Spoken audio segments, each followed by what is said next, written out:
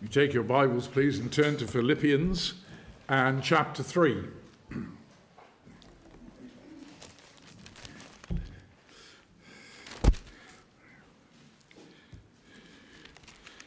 We'll read the chapter in its entirety, and our focus will be on the last two verses. Philippians chapter 3. Let's hear the inspired and infallible word of God. Finally, my brethren, rejoice in the Lord. For me to write the same things to you is not tedious, but for you it is safe. Beware of dogs, beware of evil workers, beware of the mutilation. For we are the circumcision, who worship God in the Spirit, rejoice in Christ Jesus, and have no confidence in the flesh. Though I might have confidence in the flesh, if anyone else thinks he may have confidence in the flesh, I more so. Circumcised the 8th day, of the stock of Israel, of the tribe of Benjamin, a Hebrew of the Hebrews, concerning the law, a Pharisee, concerning zeal, persecuting the church, concerning the righteousness which is in the law, blameless. But what things were gain to me, these I have counted loss for Christ. Yet indeed I also count all things loss, for the excellence of the knowledge of Christ Jesus my Lord, for whom I have suffered the loss of all things, and count them as rubbish, that I may gain Christ, and be found in him, not having my own righteousness which is from the law, but that which is through faith in Christ, the righteousness which is from God by faith, that I may know him and the power of his resurrection and the fellowship of his sufferings, being conformed to his death, if by any means I may attain to the resurrection from the dead. Not that I have already attained, or am already perfected, but I press on that I may lay hold of that for which Christ Jesus has laid hold of me. Brethren, I do not count myself to have apprehended, but one thing I do, forgetting those things which are behind, and reaching forward to the things which are ahead, I press toward the goal for the prize of the upward call of God in Christ Jesus. Therefore, let us, as many as are mature, have this mind, and if in anything you think otherwise, God will reveal even this to you. Nevertheless, to the degree that we have already attained, let us walk by the same rule. Let us be of the same mind. Brethren, join in following my example, and note those who so walk, as you have us for a pattern. For many walk, of whom I have told you often, and now tell you even weeping, they are enemies of the cross of Christ, whose end is destruction, whose God is their belly, and whose glory is in their shame, who set their mind on earthly things. For our citizenship is in heaven, from which we also eagerly wait for the Saviour, the Lord Jesus Christ, who will transform our lowly body, that it may be conformed to his glorious body, according to the working by which he is able even to subdue all things to himself. Therefore, my beloved and longed-for brethren, my joy and crown, so stand fast in the Lord, beloved.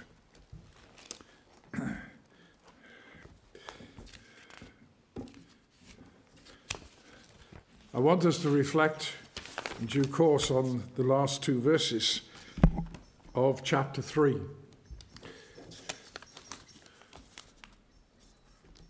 You may remember these words in Isaiah chapter 40. Taken as I read them, they sound pretty pessimistic. There, Isaiah says, all flesh is grass, and all the loveliness is like the flower of the field. The grass withers, the flower fades, because the breath of the Lord blows upon it. Surely the people are grass. The grass withers, the flower fades, but the word of our God stands forever. The passage that was read earlier, Job chapter 14, Job also sounds pretty pessimistic about life and the possibility of life after death. Things are quite shady in the Old Testament. In the New Testament, they become very, very clear. If you have engaged in a conversation with someone about the possibility of life after death, there are some people who will tell you, no, when you're dead, that's it, finished. You have no existence.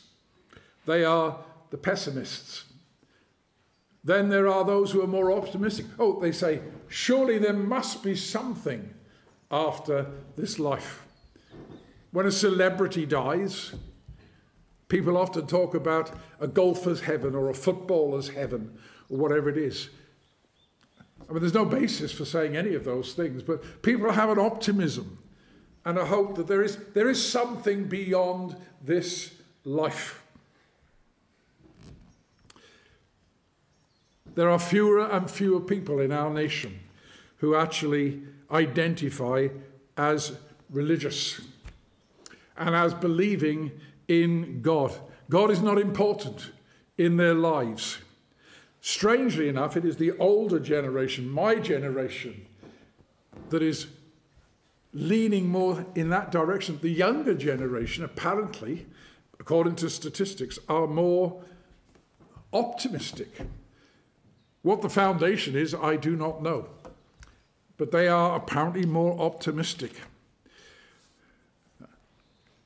When we turn to the scriptures, we're not dealing with pessimists. We're not dealing with optimists. We're dealing with men who speak with conviction.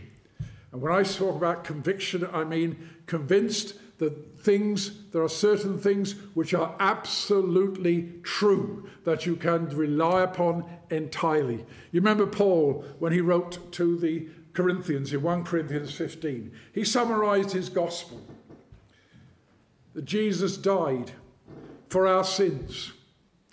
He was buried, and on the third day he rose from the dead, according to the scriptures. He was writing about things that he was absolutely convinced about. This is the heart of the gospel. Take away the death, burial, and resurrection of Jesus Christ, and you have nothing. Nothing at all, and no hope with regard to the future. But when Paul comes and writes to the Philippians, notice the same kind of strong conviction. He is persuaded these things are so. Our citizenship is in heaven, from which we also eagerly wait for the Saviour, the Lord Jesus Christ, who will transform our lowly body, that it may be conformed to his glorious body, according to the working by which he is able even to subdue all things to himself. Do you share those convictions? If you're a real Christian, you certainly ought to share those convictions. But even real Christians have their doubts and sometimes their anxieties about death and what lies beyond death. Satan loves to disturb our peace, and he will sow seeds of doubt into our minds. So we need to go back to the scriptures and see what the scriptures teach us. So I pray that by the Holy Spirit tonight we will come away with 3 very clear convictions in our hearts and minds that are set out here in this passage.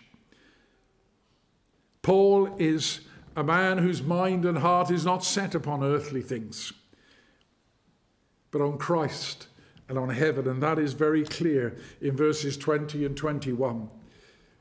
There is, first of all, a conviction, a strong, true conviction as to where a Christian belongs. Where do you really belong? Our citizenship is in heaven. That's stated plainly. Someone who is not a believer cannot say those things. They're set upon, their mind and heart is set upon earthly things. That's all there is, or all there seems to be. Anything else is but a pipe dream. But Paul says, no, our citizenship is at this present time. Our citizenship is in heaven. That's where we belong. In that sense, a Christian already has one foot in heaven. Our citizenship is in heaven.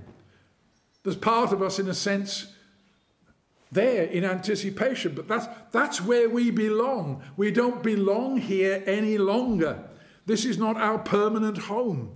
Heaven is our permanent home, and our citizenship there. It's a present reality. It's a prized possession. It's the right and the privilege that belongs to every one who trusts in Jesus Christ. It's the only time in the New Testament this word is used, citizenship. Why does Paul use it when he writes to the Philippians? Well, every person born in Philippi was a Roman citizen. Philippi was a Roman colony. Living in Philippi was like living in Rome itself. It was governed as if they were living on Italian soil. Everything in Philippi reflected Rome. This is a Roman colony. This is a Roman city. Paul is saying, well, you understand what it means to be a Roman citizen, but I'm telling you now, your citizenship is in heaven. In heaven, where Jesus sits at the right hand of God and governs everything in this world.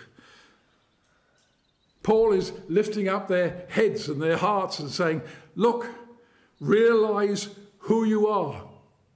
You are citizens of heaven. You've been made to sit together with Christ in the heavenly places, to use language he uses in Ephesians chapter 2. You are fellow citizens with the saints. You're members of the household of God.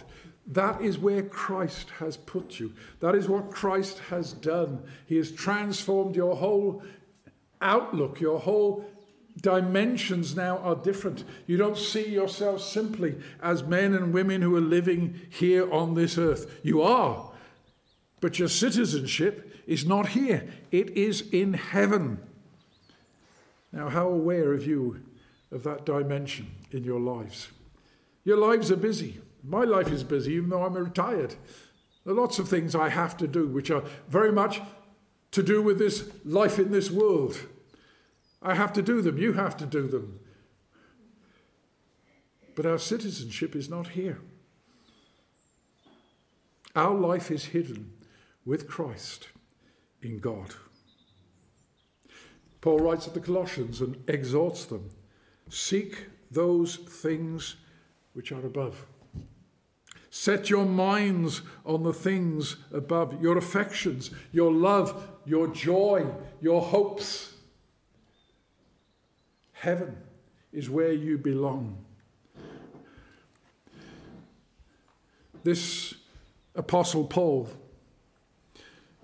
he was a former Pharisee, but he had abandoned salvation by works. He said, according to the righteousness which is in the law, I was blameless. I was zealous for the law. But my salvation does not depend upon my keeping of the law. Now I've been transformed. Now I've been changed. I've been found in Christ. And he says then in verse 12, not that I've already attained, I'm already perfected, but I press on, that I may lay hold of that for which Christ Jesus has also laid hold of me. You see, there is a man who's conscious of his citizenship being in heaven.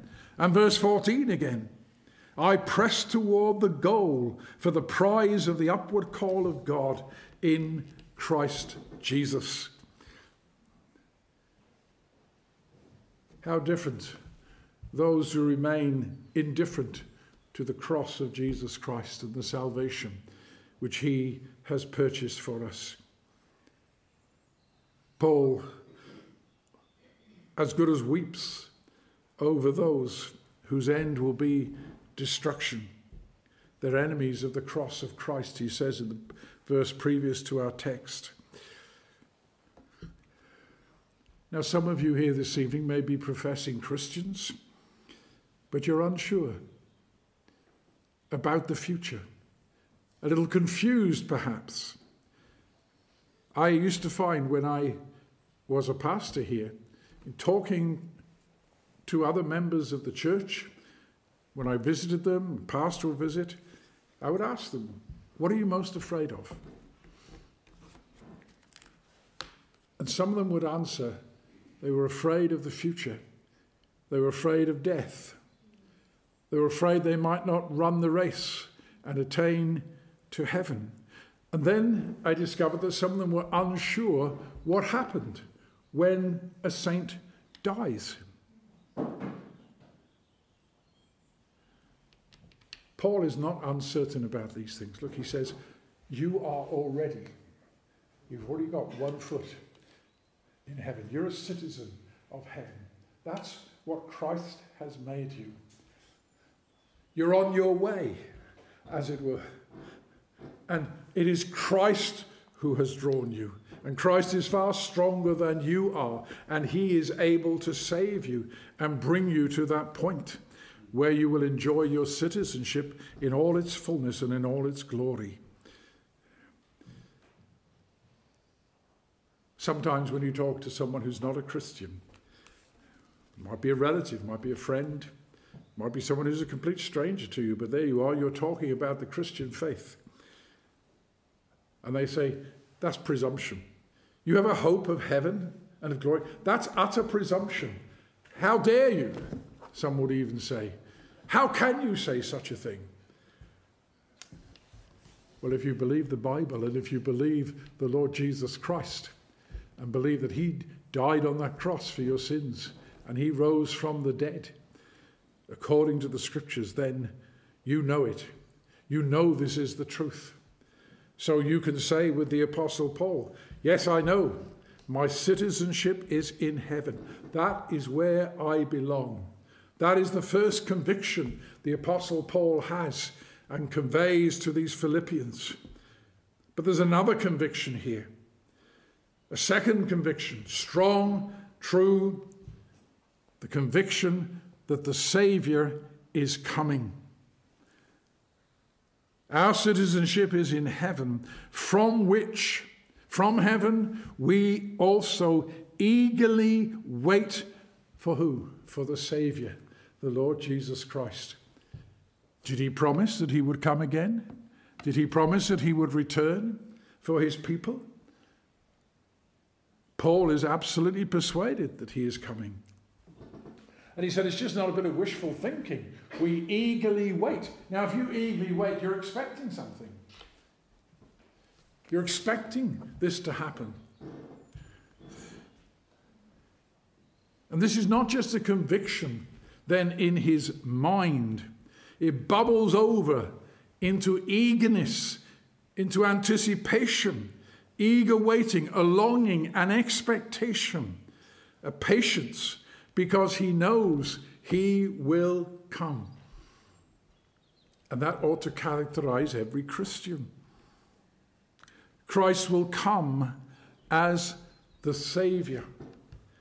Remember those words of the angel to Joseph? You will call his name Jesus, for he will save his people from their sins. That is his name. Jesus means Saviour, Deliverer. He will come then, and he will complete the work of salvation that he has begun. Earlier on in Philippians, you'll read that God will bring to completion the work that he has begun in the day of Jesus Christ. We're looking then to a person who will return in glory We're looking to the Lord Jesus Christ. We're looking to him to come and complete the work that he has begun in you.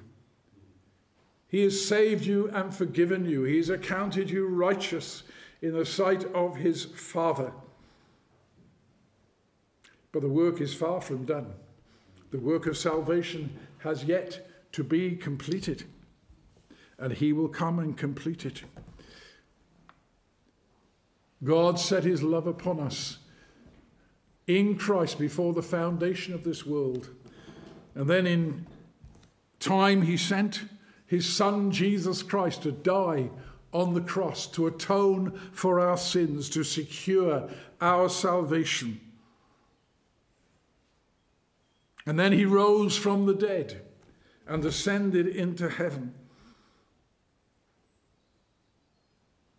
And then he worked something quite remarkable. He changed us.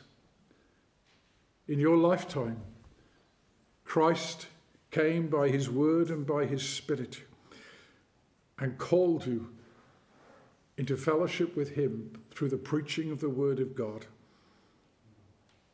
And you were actually justified. You were forgiven.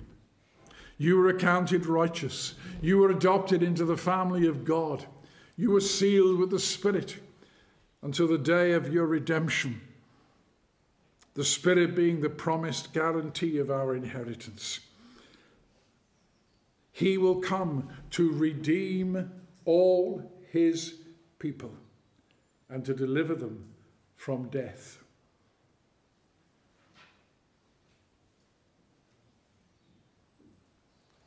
This work of Jesus Christ, as I say, has not yet then been completed. But we don't throw up our hands and say, well, nothing's really happening. No, our lives should be marked by an eager waiting, an eager anticipation. That is the next big thing in your life, if you are a Christian. It's the return of Jesus Christ. You may die before he returns. That will not separate you from Christ. We are awaiting his return. That is as much a fact as his death and resurrection all those years ago, 2,000 years ago. He will come again. That's the revealed truth of Scripture. And he will come as your Saviour. He knows you by name, in person. You're not a stranger to him. He laid down his life for you. He knows, like a shepherd knows, every name of all his sheep. This is a very personal thing. But Paul is waiting. And he says, we also eagerly wait for him. You remember how the gospel came to the Thessalonians. In 1 Thessalonians chapter 1, verses 9 and 10. The gospel came to them in the power of the Holy Spirit, and they turned to God from idols to serve the living and true God, and to wait for his Son from heaven, whom he, God, raised from the dead, even Jesus, who delivers us from the wrath to come. There is no wrath, there is no condemnation to come for those who are in Christ. There is no condemnation. Christ, by his love, has removed our guilt, removed the wrath of God, covered our sin. Sometimes Satan will come and he will hammer us and tell us, you're such a sinner. You're such a sinner. You really think that Christ has forgiven you? You really think that you have a place in heaven? But remember, he's a liar. He's a murderer from the very beginning. You can't trust him. As we say, further you can throw him. But we can trust our Saviour. His words are absolutely true. So we are then to be marked by eager anticipation, longing, not for our death, but longing for the coming of the Lord Jesus Christ, our Saviour. Death is not the end of our salvation. We're not looking and waiting for our death. When we die, yes, as Paul says again to the Philippians, to depart is better, to be with Christ. But our body, where's our body? It's laid in the tomb. It returns to dust. But our Lord, in a moment we'll see that our Lord Jesus Christ is the Saviour not only of our spirits, but our soul, our bodies also.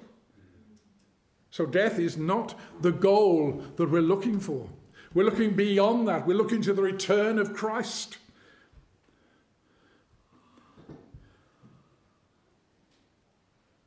Jesus was raised from the dead. He is the first fruits of the resurrection. Earlier on this morning we read, right at the beginning of our service, from 1 John chapter 3 and verses 1, 2 and 3. And it says in that verse, those verses, when he appears, we shall be like him. When he returns, we shall be like him. And in 1 Corinthians 15, the same message again and again. We shall be changed. Flesh and blood cannot inherit the kingdom of heaven. Christ the Saviour needs to give us a new body that is fit for living in the new heavens and the new earth.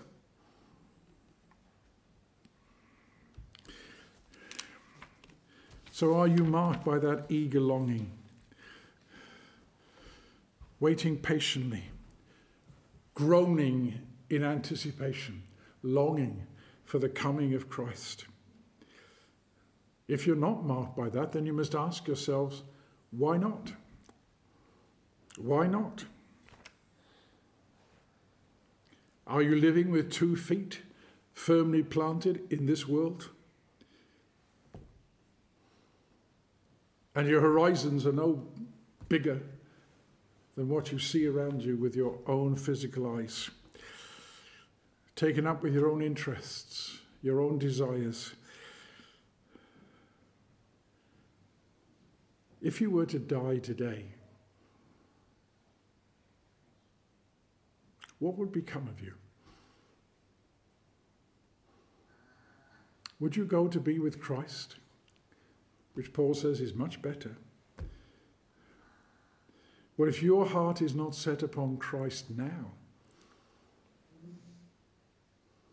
there is no prospect of heaven. Heaven is for those who are trusting in Jesus Christ.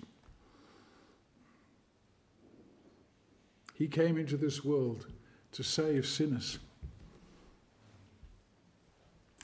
That is a faithful saying, says the Apostle Paul. You must ask yourselves then, why did Jesus die on that cross? Why does he shed his blood? The scripture tells us the Lord laid upon him the iniquity of us all. Like sheep, we've gone astray, everyone turning to his own way. Are you still that lost sheep? Or has the shepherd come to you and drawn you to himself? Because he's the only way to heaven. There's no other way. There's no other prospect. No one else can forgive you. No one else can save you from your sins. Cast yourself upon him. He will save you. That's his promise.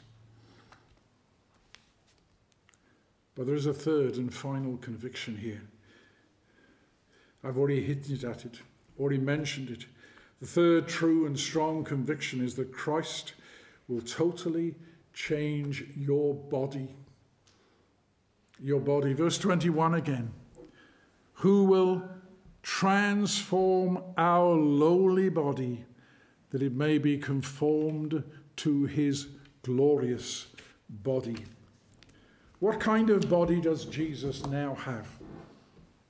He's been raised from the dead. He has a glorious body. It will never perish. His body never saw corruption.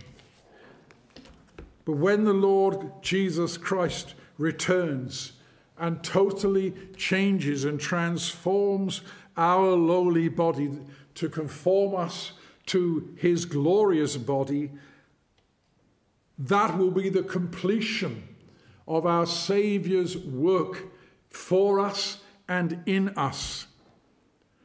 When you die, your body returns to the dust. Your spirit goes to be with Christ. But body and spirit, body and soul are separated at death. But your body is not something that Jesus Christ then forgets about and says, that's of no value, that's of no interest to me. Your body is a vital part of you. You were made and formed in your body by God. And Jesus does not abandon your body and leave you in dust in the ground. You are joined still to Christ. I can't explain that. I can declare it to you. But you are still united to Christ in soul, in spirit, and in your body. And one day, body and soul will be reunited, joined together, and you will have a glorious body like that of the Lord Jesus Christ. The Saviour is the Saviour of our bodies, and he will transform us. A lowly body, it's weak, it's mortal, it's corruptible, it's subject still to sin, death, and physical decay. But the Saviour has this glorious body, and all who trust in him will also have a glorious body. When Peter first began to preach on the day of Pentecost,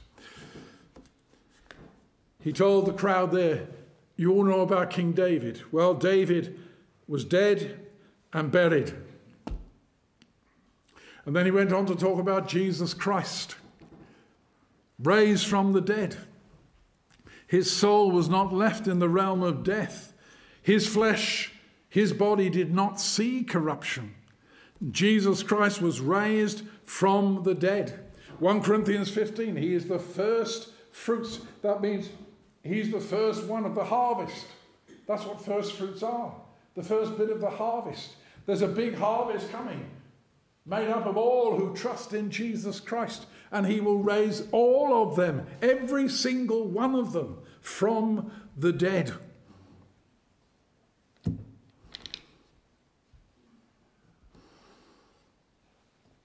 We know, we've said already, flesh and blood cannot inherit the kingdom of God. You need to be transformed. And who's going to do that? It is Christ. You see, when God sends his Son Jesus Christ as the Saviour, he comes as the Saviour of the whole person. When God made Adam and Eve, he made them in his own likeness, his own image. He made Adam out of the dust of the ground. Eve was formed from the rib of Adam. And because of sin that Adam and Eve committed, they would return to dust. But that is not the end. It's only the beginning of a glorious transformation that will take place. He will give you a new body that's fit for purpose to live in the new heavens and the new earth. But you might say, how is that going to happen? I don't have the power to do that. Well, our text tells us, according to the working by which he is able even to subdue all things to himself. Christ is able to do what sin did. He will undo that completely. He will undo the effects of sin. He will destroy death And to show his power, he will give you a new resurrection body. He is able. Those are the key words in that latter part of verse 21. He is able. It's according to the working by which he is able to subdue all things to himself. Everything in this vast universe belongs to Jesus Christ. He has been raised from the dead. He's been exalted. He is over all the principalities and powers. And he is over his people. He is over his church. Over those for whom he died, whom he loves. And on their behalf, he is going to work in such a way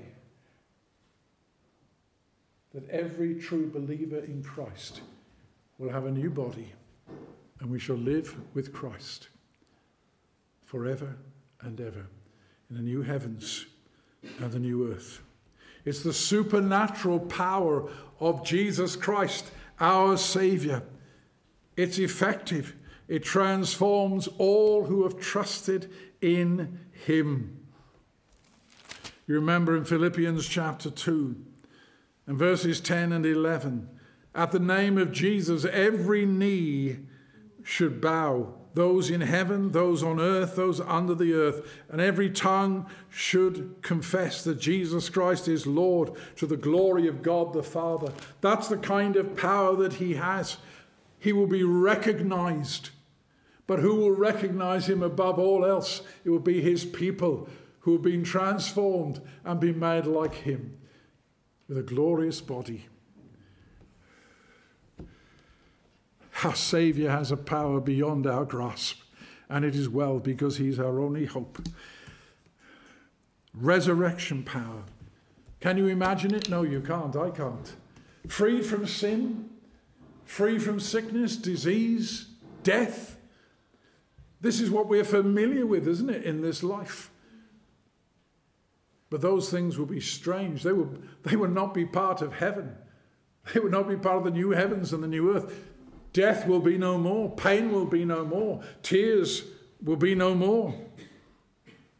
We shall enter into the glorious liberty of the sons of God. Paul says to the Romans in chapter 8, he speaks expressly there in verse 23 of the redemption of the body. Romans 8:23. Not only that, but we also who have the first fruits of the Spirit of God dwells in us. And the Spirit of God testifies to these things. Even we ourselves groan within ourselves, eagerly waiting for what? Our adoption, the redemption of the body. That will be the day the creation has been waiting for. Someone put it, the words in Romans chapter 8, the whole creation is standing on tiptoe in anticipation of the coming of Christ.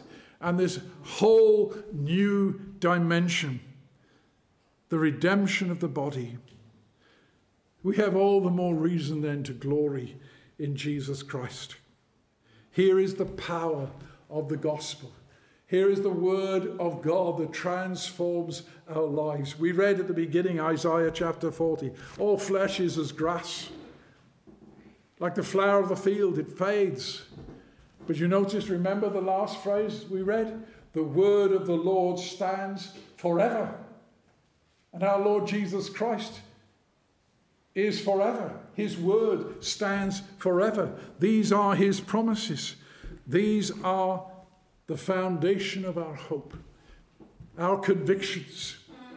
Those convictions which are shaped by the gospel. Those convictions which are founded upon the death and the resurrection of our Lord Jesus Christ. Without those things, we are without God and without hope in this world. There's nothing. If Jesus Christ is not our Saviour, there's nothing. There is nothing to hope for. There is only condemnation and hell. Hell, the very opposite of heaven, where there will be no blessing. God will be there, but in judgment. not in blessing, not in salvation. Hell is the worst place that we can ever conceive. A place of outer darkness, weeping and wailing and gnashing of teeth. That's how the Lord Jesus Christ described it. But here you see, he's delivered us. He delivers us from sin, from death, from bondage to Satan, and from the condemnation that would otherwise await us in hell. Our faith and our hope, therefore, is in Christ. Do you have this threefold conviction that heaven is where you belong, that your Saviour is coming again, and when he comes again, he will complete your salvation, transform you and your body. Such convictions only grow out of the Scriptures.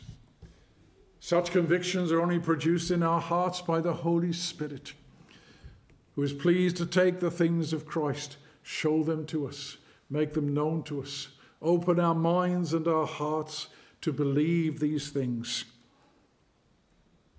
Do you have that joy and that peace that flows from having those convictions?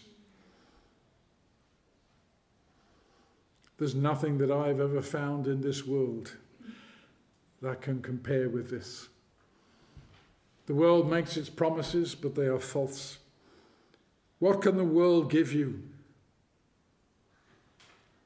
What can Christ give you? That's the question. John Newton wrote about solid joys and lasting treasures, none but Zion's children know.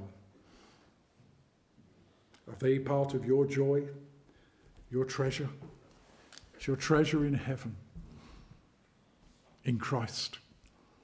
You long for his coming. It is no wonder that the Apostle Paul then says, "My beloved, therefore, my longed for brethren, my joy and crown, stand fast in the Lord." Stand fast with these convictions because they are true. Because Christ is true.